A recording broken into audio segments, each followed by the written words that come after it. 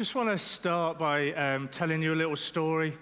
My mother-in-law is a wonderful, wise, calm woman. And I remember Steph and I, before I got married, I was sat at the table in their kitchen, and the table at the kitchen is right by the garage. And the garage kind of works as a glorified utility room. There's so much stuff in that garage that the average member of the family goes in and out and numerous times a day to get hold of something. And I know so far this is a fairly boring level of detail and story, but we'll get to the point in a minute. But my mother-in-law has popped into the garage, and as a bit of a joker in my late teens, early 20s, I did that thing that I thought was funny at the time, where you just kind of momentarily turn the key to lock the door. And she tries the lock a number of the handle a number of times to try and get out. Funny joke, you know. And once she stopped trying, I then very quietly just turned the key to unlock it. And kind of a funny joke. We've all, well, I'd say we've all done it. I've done it. And anyway, I carry on with my day like normal. And after a brief period of time, and I kind of want to call it a brief period of time, because wouldn't it be horrendous if we were talking about a couple of hours? But don't judge me for that. After a brief period of time, I become aware that I've not seen my mother-in-law, and the door potentially in her mind is still locked.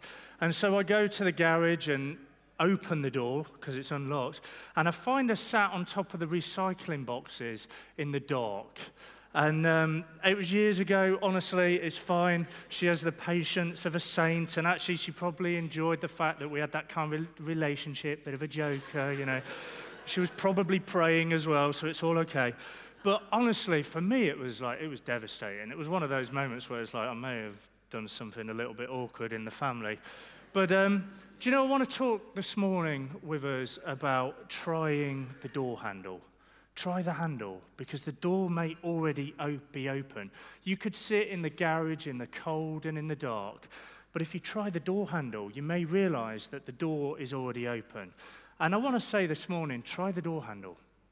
Try the door handle. Try the door handle, because in that situation, the door was already open. You know, as we head towards Christmas, this is a great time of year just to begin to reflect and to kind of, it's an amazing time of year just to think of where we are and where we could be, how we could move forward faster in our relationship with Jesus, how we could find a fuller expression of our relationship with Jesus. And the passage that I want to frame this talk around, is found in Exodus 14. Just to give you a brief bit of the background to the story, Moses has been commissioned by God to deliver his people, the Israelites. They were enslaved by the Egyptians, by the Egyptian leader, Pharaoh. And Moses has requested that he lets God's people go so that they could worship him. And Pharaoh refused, and actually, he hardens his heart. That's what the Bible says. And he begins to oppress the people all the more. And then began this cycle of plagues. There's 10 plagues. Moses requests that Pharaoh releases his people, and he refuses. So God sends a plague. Pharaoh repents. God removes the plague, but his repentance is short-lived. And then there's plague after plague after plague. There's 10 plagues. And after the final plague, Pharaoh finally agrees to let the Israelites go. But then Pharaoh has another change of heart, and he begins to pursue the Israelites with all of his army. And that's when we get this great scene of deliverance where God parts the Red Sea and the Israelites cross through it. I want to try something slightly different this morning, though, rather than read you the passage. I'm going to be picking the story up from Exodus 14 and continually refer to the Bible passage. But rather than read it to you, I want to show you a version of the Bible that I read every day with my 3-year-old daughter. And when I say read it, I should say really watch it. We watch a story every day. I'm not sure who loves it more, whether it's me or her. But this is one of those stories where you've kind of got to see it. So I'm just going to show you it from my phone. Hopefully the media guys have done a great job with this. And just for a bit of background, just for those of you who are now going to try and phone me and text me, it's on aeroplane mode, Tom, just for you. I know. Pharaoh's son died in the 10th plague. He let the Israelites leave. They were near the Red Sea when Pharaoh changed his mind again and chased after them. Okay, so Pharaoh's changed his mind. He's about to chase after them. You kind of got to see the reaction of them thinking like, oh, they're chasing us. Here we go. There it is. It would have been a bit more extreme than that, I think. Let's have a look at the next little bit. The Israelites saw Pharaoh's chariots. They were terrified. But God told Moses to raise his staff toward the Red Sea. God sent a strong wind and parted the sea. Now, this is it. This is understatement of the century, but here we go.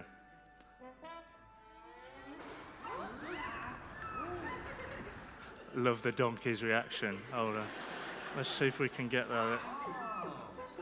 Yeah, that's amazing. Here we go. A dry path appeared, and the Israelites walked straight through the Red Sea. There was a wall of water on each side of them. They arrived safely on the other side. Here we go. Get a little reaction here. Another slight understatement. Final one. Pharaoh and his army followed them into the sea. God told Moses to stretch out his hand. Then the sea rolled back again, and Pharaoh and his army all drowned. Now this bit's brutal. Let's just get the reaction of the sheep first. Okay. And the donkey. Okay, so prepare yourselves. They're holding their, the Egyptians are chasing after them. They're holding their swords and their shields. And I thought, just for your information, I thought their shields in a minute were coffins, but it's okay, they're shields. I thought for a children's app, that would have been brutal. Here we go. All right, floating shields, not coffins. We're all right. Easy mistake to make. And just to soften it, there's a few little fish. There we go. Right, we're going to leave it there. Thanks, guys. Great job. I was going to... Oh, man. I was going to try and demonstrate that with hairdryers and paddling pools and all sorts, so that was the safer option. But, you know, seeing it kind of helps, doesn't it? Just to get a visual of what's going on here. I want to, as I mentioned, I want to look at this passage and see a number of choices that I think the Israelites had. And I actually think it leaves us with a similar set of choices in our relationship with Jesus. And the first choice that I think we have is to choose God's glory. The point I want to make is whatever's going on, however things are shaping up, our focus needs to be giving God glory, living in a way that gives God glory. I believe that so often we have an active choice. We have to decide to make that choice, to allow our behavior and our attitude to give God glory. Verse 4 in the passage that we could have read says, I will harden Pharaoh's heart, and he will pursue them, but I will gain glory through myself, through Pharaoh and all his army. And the Egyptians will know that I am the Lord. So the Israelites did this. So it would seem that the Israelites would feel like they've taken a wrong turn. The Bible passage says that they'd been wandering around in the desert, in the land, confused and hemmed in by the desert. You see, they've been slaves not just for a few years, but for 400 years. And it would seem that God has given them the opportunity to break free from slavery and oppression. And yet Pharaoh's about to pursue them. You know, if we read this passage and we think about it humanly, it's kind of like disaster level 7. It's not quite world ending, but we're heading there rapidly. They're about to be free, and then they hit this huge obstacle. The crucial bit, though, is that God had already told Moses what was going to happen. You know, they could trust him. He wanted the glory. He wanted them to know that he was the Lord. He wanted the credit for it. And I think so often we're faced with circumstances where there's no explanation other than it was God. We can't explain it away naturally. And I think God would encourage us to choose realizing that it is God as our explanation. You know, the thing that really struck me quite profoundly, though, about this passage is how quickly they tend to forget. If you read the chapters before Exodus 14, you'll see that God allowed these 10 plagues to come on Pharaoh and the Egyptians to try and convince them to let the Israelites go free. But now the Egyptians are about to pursue the Israelites as though they had a chance of winning. And the Israelites are about to panic and live in fear as though they had a chance of losing. You know, our choice is to give God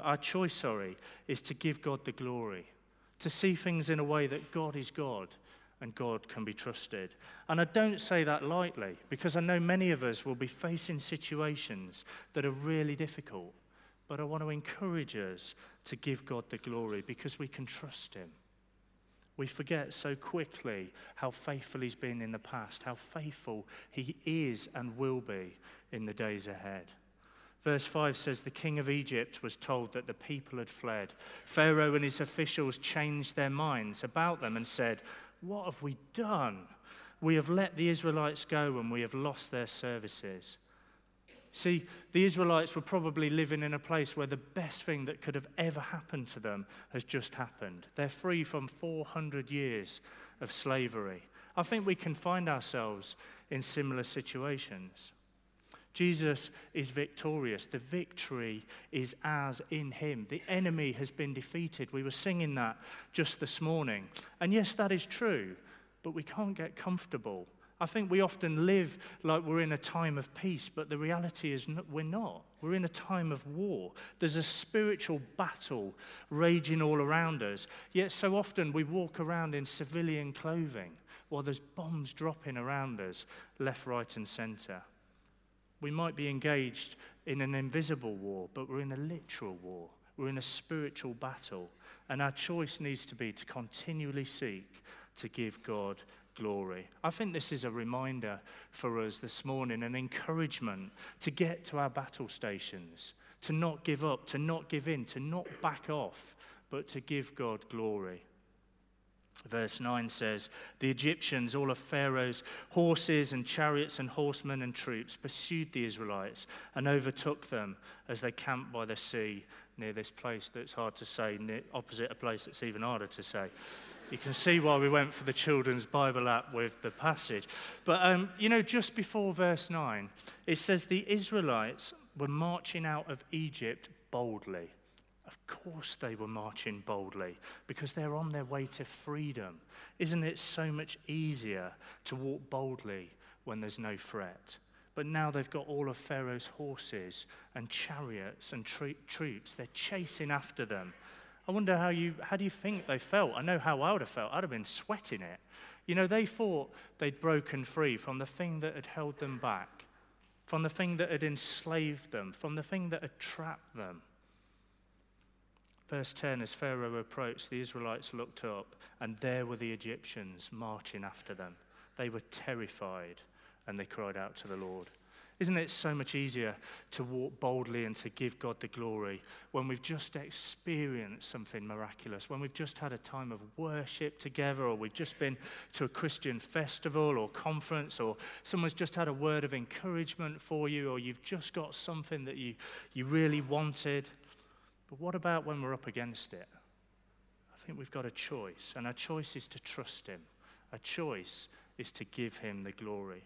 When the thing that's held you back for years is nipping at your heels, your insecurity, your unfulfilled desires or promises, a fear, a habitual sin, Jesus provides a way through it. And I think this passage is an encouragement to us to keep walking, to keep marching, to keep focused, to do it boldly, and to do it for the glory of God. See, it doesn't matter what it is, and it doesn't matter how long it's held us for. It might be pornography. It might be a drug addiction. It might be anger. It might be a lack of self-control. It might be a lack of confidence. It might be fear. It might be pride. It might be an eating disorder. It might be disappointments or disillusionment. Whatever it is, Jesus provides a way through and a way for us to keep going. And in the process, we'll bring glory to God. And he wants the glory. See, naturally, the Israelites didn't stand a chance. But isn't it so often that when these circumstances arise, that when we have to stand firm, when we have to put our trust in God regardless of our circumstances, regardless of the outcome that we predict might happen, that then God opens a way. God opens a way and to do something quite remarkable and something beyond the imaginable. Verse 11, then they said to Moses, was it because there was no graves in Egypt that you brought us out to the desert to die? What have you done to bring us out of Egypt? Didn't we say to you in Egypt, leave us alone, let us serve the Egyptians? It would have been better for us to serve the Egyptians than to die in the desert. They were frustrated and they chose to doubt God. But God had given them freedom and they didn't need to give up ground. They didn't need to fear. They didn't need to panic. God had got them out of Egypt, but now we needed to get the Egypt out of them. And I wonder for us, what's the Egypt in us? What's the thing that's holding us back? What's the thing that is preventing God getting the glory? What's the thing that we're slaves to? The thing that where sometimes we settle for less rather than seeking God. I think so often we can be tempted to stay where we are or where we were rather than move forward to where we could be. You know, these guys were barely out of Egypt a week and they've started to distort the truth. I wonder if we've ever done that. Have we ever seen an opportunity for change? We think we're at the point of breakthrough, but then we decide to stay where we are or where we were because it's easier and it's more comfortable. God has and God is giving us a chance to get up and to get out of there. He wants us to do it because he wants us to be free and because he wants the glory. When we trust our own efforts rather than Jesus' power, we too are in danger of turning back. Our own efforts are never adequate. Only Jesus can see us through. The second choice that I think we have is to choose faith or to choose fear. So logically, I just want to unpick this story of the parting of the Red Sea a little bit. I asked a student who comes here who studies physics and astronomy just to do a little bit of digging around on the passage for me. And to do this, he assumed that the point they crossed the Red Sea was 25 kilometers wide. And he's worked that out by looking at satellite images and all sorts. And he also had to assume that the depth of the Gulf, although it varies, was a consistent 40 meters deep. Now, Exodus 12, a bit earlier in the Bible, describes that 600,000 men, discounting the women and the children, marched out of Egypt on foot. And he suggested, therefore, that you could have a tentative guess, an estimation, that there's about 2 million people in this crowd. The next thing he's then considered is the crowd density and the average walking speed and exactly how they would have approached the Red Sea. And to simplify matters, he's assumed that the Israelites have arranged themselves into this neat, tidy column. And he's assumed that a reasonably dense crowd would have 6 people per square meter, which then you realize you'd need a total area which would be roughly 333,000 square meters, resulting in a column length of 6,666 meters, which is roughly about 4 miles. Still with me? Okay, you can't Google this stuff, I tell you. So with this in mind, he's then calculated that it's going to take roughly 6 hours and 17 minutes to cross. So an obvious value that you then need to consider, and when I say obvious, I mean obvious to him, not necessarily to me, he's calculated the energy required to part the Red Sea. And his calculation suggests a value of 9.8 times 10 to the power of 12 joules, which is roughly equivalent to the orbital kinetic energy of the International Space Station. Still with me? Okay, to part that would require a wind speed 5 times faster than ever recorded, which would require an energy comparable to the annual energy consumption of the UK. He's then calculated the chance of that actually happening, and I honestly can't even read the number that he's come up with. It's like crazy. But he says if he was to write that down in full, it would take so many A4 pages that binding them all together would weigh 800 times the mass of the sun, which itself would be 1,000 times more massive than the Earth, and so wouldn't actually be very readable. Writing that on a single strip of paper would require its length to be over 1 billion times wider than the universe itself.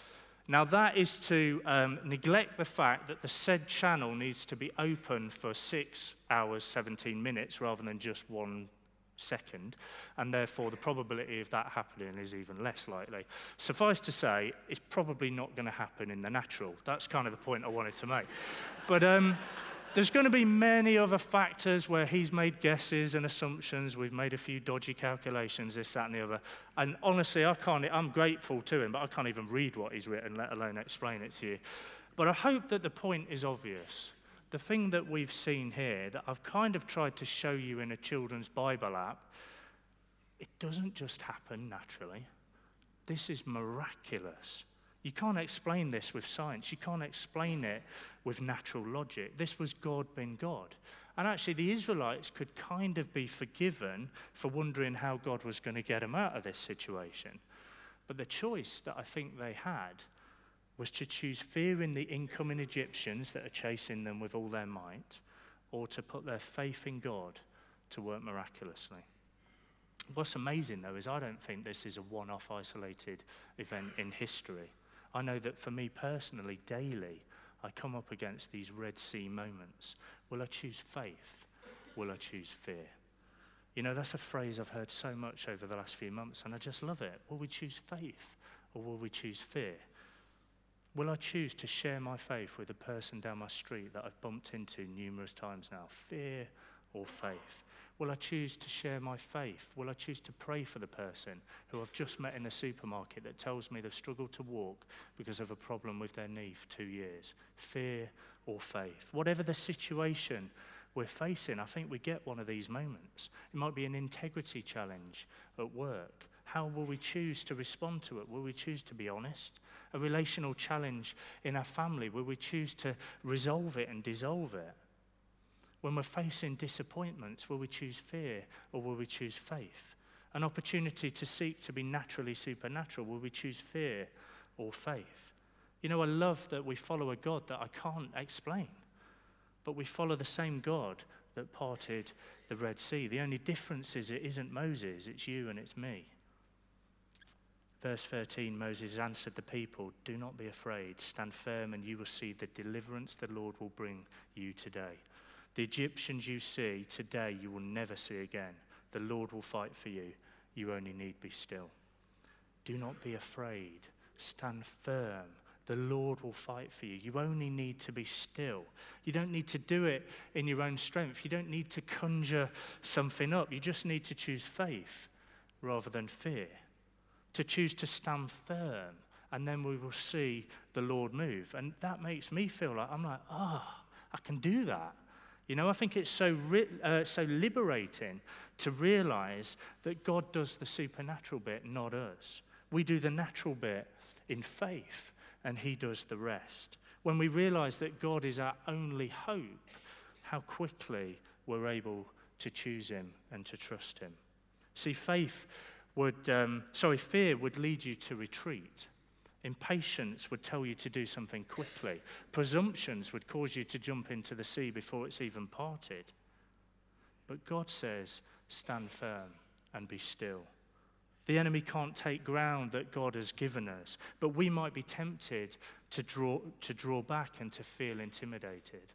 See, God told the Israelites, and he tells us to stand firm, to have peace and to trust him.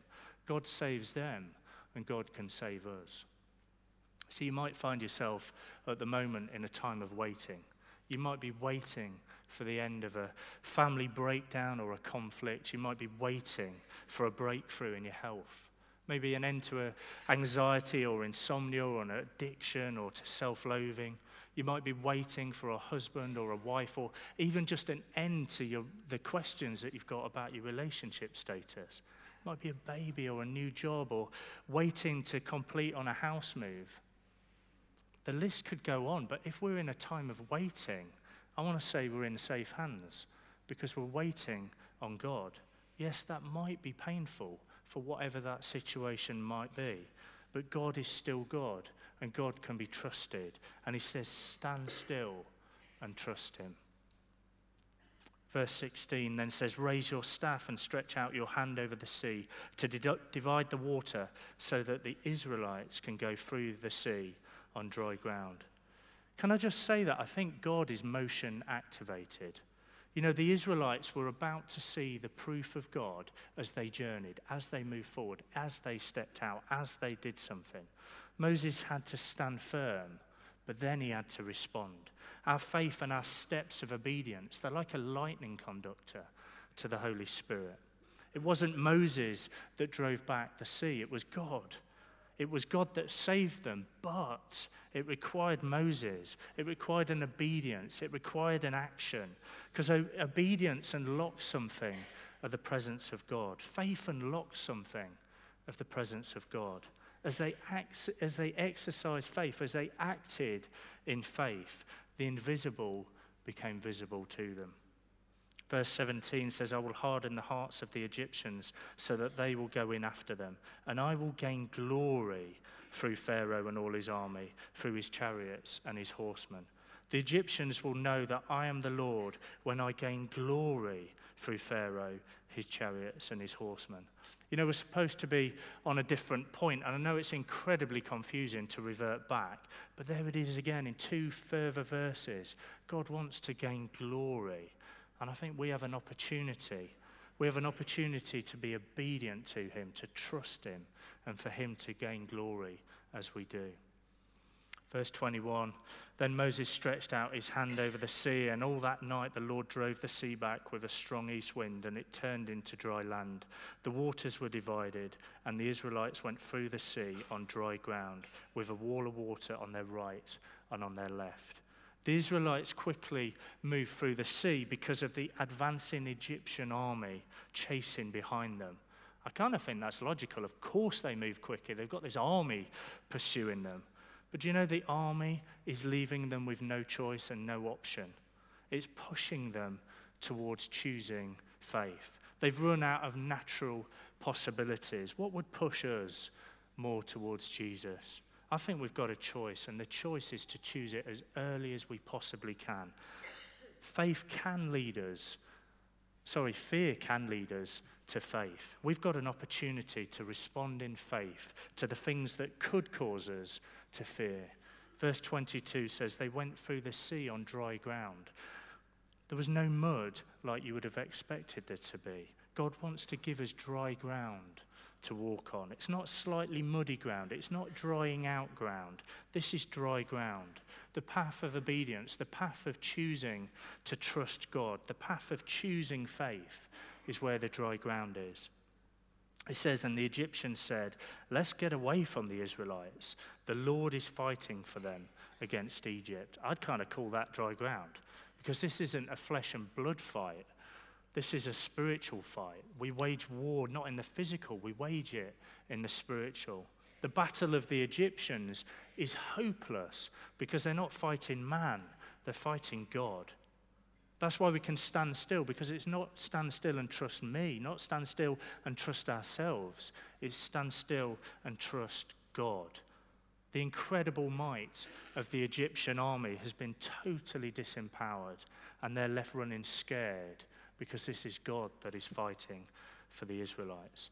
God is the eternal victor, and our victory is not in our own might, but it's in him. And we move from fear to faith by trusting him. We move from fear to faith by choosing to trust him, despite our natural circumstances that are surrounding us. The third and the final thing that I want to say, and the choice that I think we have, is to choose to move forward faster. Let me explain what I mean here. I believe that when we combine choosing to give God his glory and when we choose faith over fear, that we're left with this opportunity, and that's to move forward faster in our relationship with Jesus. The Israelites had this opportunity. They've entered into a new phase, into a new understanding of God. The Israelites have moved from being slaves to saved in this moment as they crossed the Red Sea. Their status has changed, but it needed to run a bit deeper than that. As I mentioned earlier, the Israelites have got out of Egypt, but now they've got to get the Egypt out of them. Our point of coming to faith is really important. Our point of giving our lives to Jesus is really important, but it doesn't stop there. If you haven't done that yet, though, I want to encourage you, today is the day to do it. But it doesn't stop there. This is a lifelong journey of choosing transformation. When we choose Jesus, we're out of the metaphorical Egypt. But when we choose Jesus, then we've got to get the Egypt out of us. Let me try and explain what I mean. I used to work for a mission organization, and we sent people all over the world reaching unreached people groups through church planting. And we were about to have these 5 American lads in their early 20s come and join us for a few days training. And because they were jet lagged, I knew they were going to get up before me the next day. So I laid all the breakfast stuff out and I said, guys, help yourself to whatever, whenever, and I'll come and join you later on. Now, these lads had just come from America, but I can tell you we faced more cultural and behavioral differences with those 5 lads than pretty much any other group from anywhere else in the world had ever experienced combined. And I'll give you one example. I came down for breakfast to join them the next day, and I found them putting coffee granules in the kettle. Okay, they were out of America, but we couldn't get the America out of them. A kettle is not a cafetiere, and coffee granules are not ground coffee. They needed a change in mentality.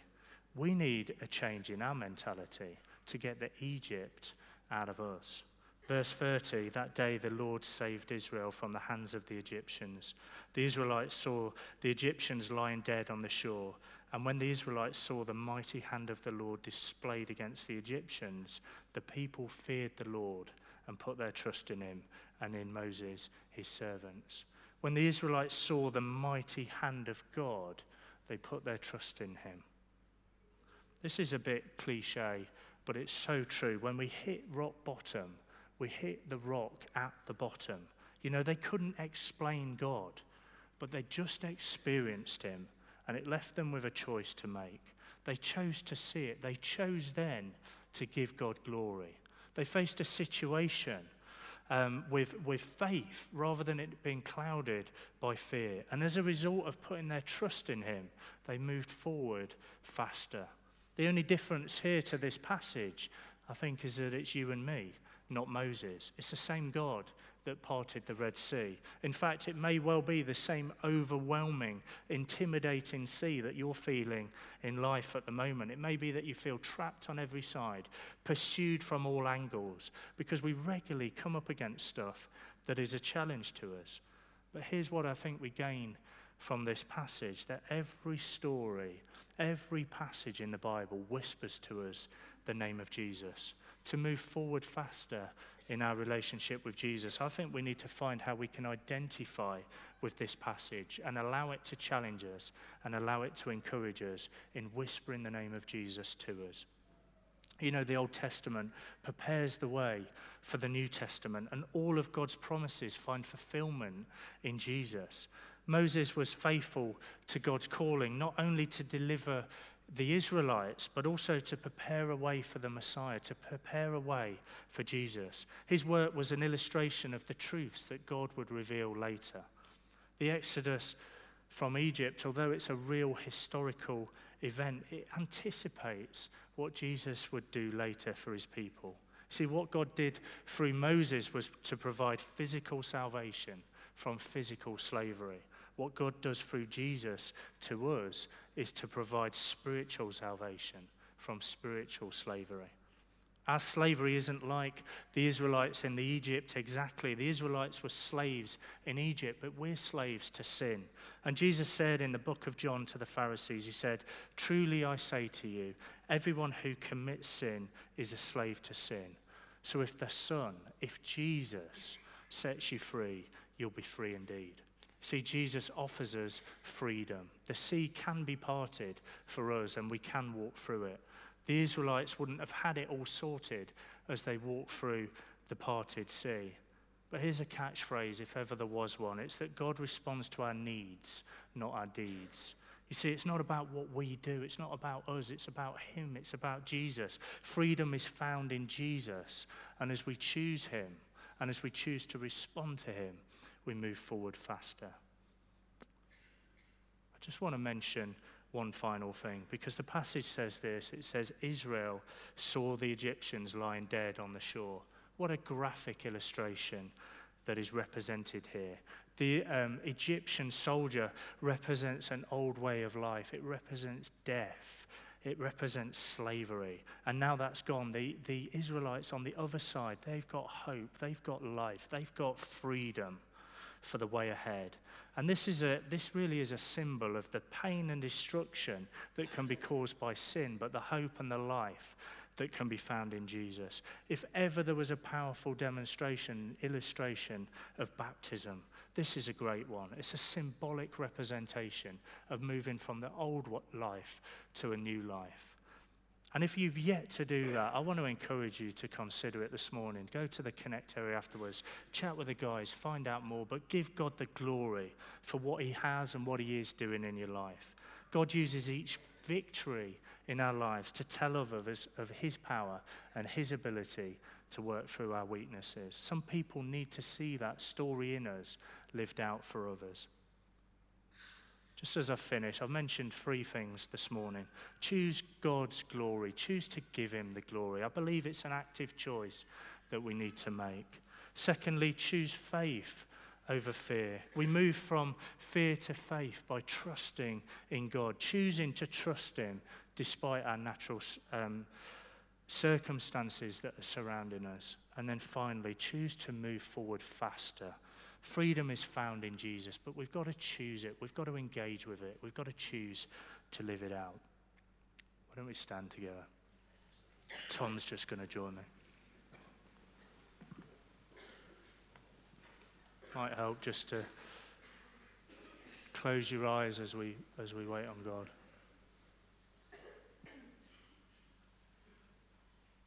Just as we do, I think the immediate encouragement I think God is offering us this morning is try that door handle, whatever that might be. Giving your life to Jesus for the first time, getting baptized, seeking healing that you've given up hoping for, seeking freedom from something that's holding you back, whatever it is.